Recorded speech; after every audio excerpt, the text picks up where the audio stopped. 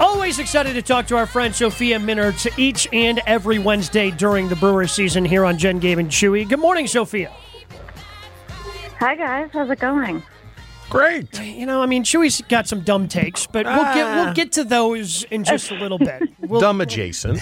We'll bring you in on those in just a little bit. How was the clubhouse after last night? Because losing streaks, 4 games, they happen throughout the course of a Major League Baseball season, but you feel like you're going to break out of it. Looks like you're going to get the win, and then the Twins rally and come from behind last night. What was the clubhouse like last night after they lost their 5th in a row? Yeah, that was a tough one. Like you said, I think, Corbin pitched great. You got an early lead against Pablo Lopez. There were some great defensive plays. The bullpen did a great job. Yoel Payams had to work out of the bases loaded jam. And then, Devin took his first blown save of the year. So it was just sort of a series of unfortunate events. Devin has been absolutely nails. We've talked about just how good he's been, in the first couple months here. And, closers aren't perfect. It's just part of the game. He spoke to us after the game, and he's always extremely accountable. And he just said, look, this is a loss at a time that, it just really stinks. And he was obviously really disappointed too. So they're right back at it today. They've got another game here at noon. So hopefully they can get things squared away here.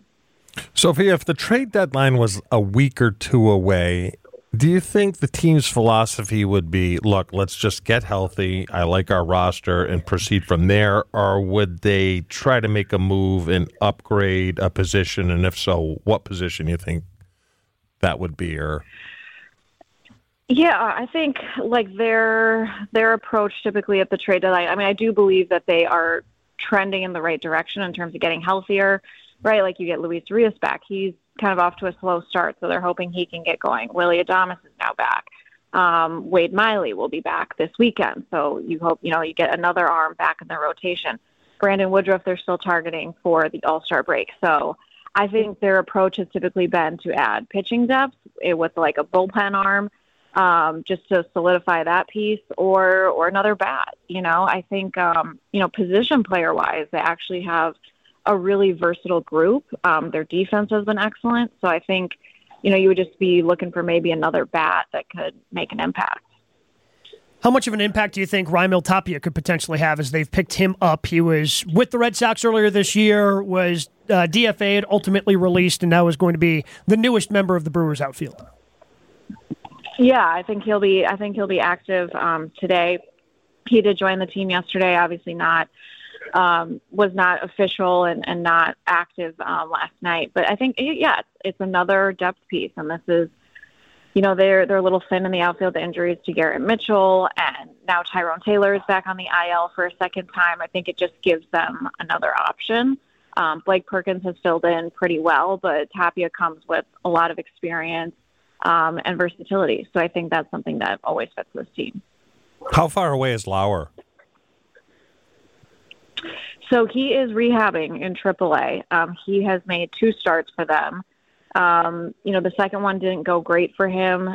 He pitched Tuesday and Sunday over the weekend, and the results for him weren't great on Sunday. It was 2 innings and almost 70 pitches for him in that outing. So I think they want to let Eric get right, let him figure some stuff out now that they feel like he's healthy and he can just kind of get back to being himself and reestablish some confidence. So I think, the idea when they sent him for his rehab assignment was that he would get a couple appearances down there and then see kind of where he fits in, if that's coming out of the bullpen like he did one time, or if it's putting him back in the rotation. But I think they need to see results from Eric, and this is an arm that they're going to count on, right? So they need him to get it right.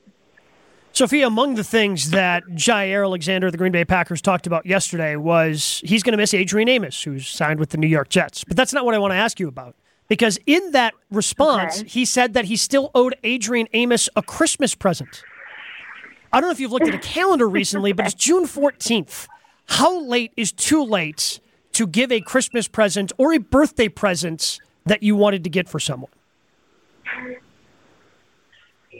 I mean, I feel like a month is pretty generous, right? Like, Chewy gave a week. I mean, A week for birthdays. Chewy gave a week? Yeah, Wow. I think For birthday? Okay. Christmas may be a little longer, but birthdays, I would say a week.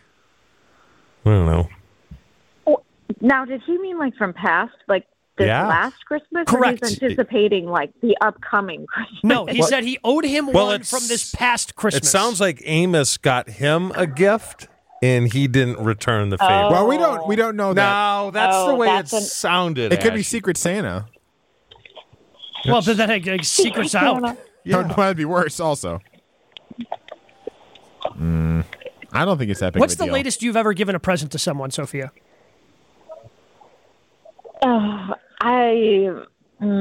Probably like a week or two, but sometimes, okay, I'll just like, I might have the gift, but I might not see the person, right? Sure. Until like a week or two later. So it's like, it's just a delayed gift. Or, you know, if I send it, it may not arrive on the actual day. We might be a couple days late on that. But, yeah, I mean, I try to be somewhat on time, but I feel like within a week or two, that's sort of the grace period, right? I think we all Is that we just all acknowledge we're busy. Is that the same for the birth of a baby, or is that longer? Like if you miss the baby, I feel like I feel like that plays longer. You Yeah. know, because you can. I feel like baby plays longer. You can do like the shower. You can do the actual birth. You could do a slow play and be like, and here's some. Like my friends who have kids, they always tell me like you get slammed with all the newborn stuff, right? And then no one thinks about months like 3 through 12, let alone beyond that. So I try to like, like sometimes that's okay. Babies need like all kinds of stuff. Yeah, that's true. And they grow out of their clothes within like a week. It's very true. They grow exponentially. Sophia, when it comes... the timeline's different.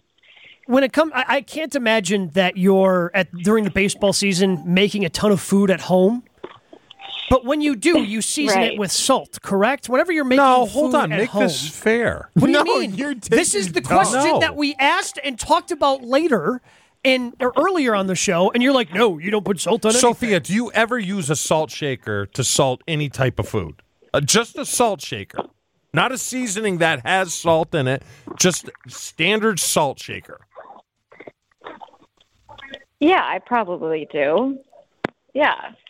But, I mean... Can we get to the actual point of the question, though? Yeah. What's the point? You said you don't use salt in anything. That you don't I want to don't. salt. I You don't do want to not. salt the water when you're 'Cause cooking the salt's bad pasta. for you. You don't want to put salt on the chicken thighs you made last night. Even though Sophia, he goes, "Oh, I put this Montreal seasoning on there." But guess Which what's has in salt, the Montreal so you seasoning? don't need more salt on it. No, the point. And salting of the water is to bring down the boiling point of the water to boil the pasta quicker. That's not true. Sophia, do you see what we have to deal with every day? I do see. I'm just trying to say I that do see. salt. I unfortunately don't have a lot to add to the cooking conversation.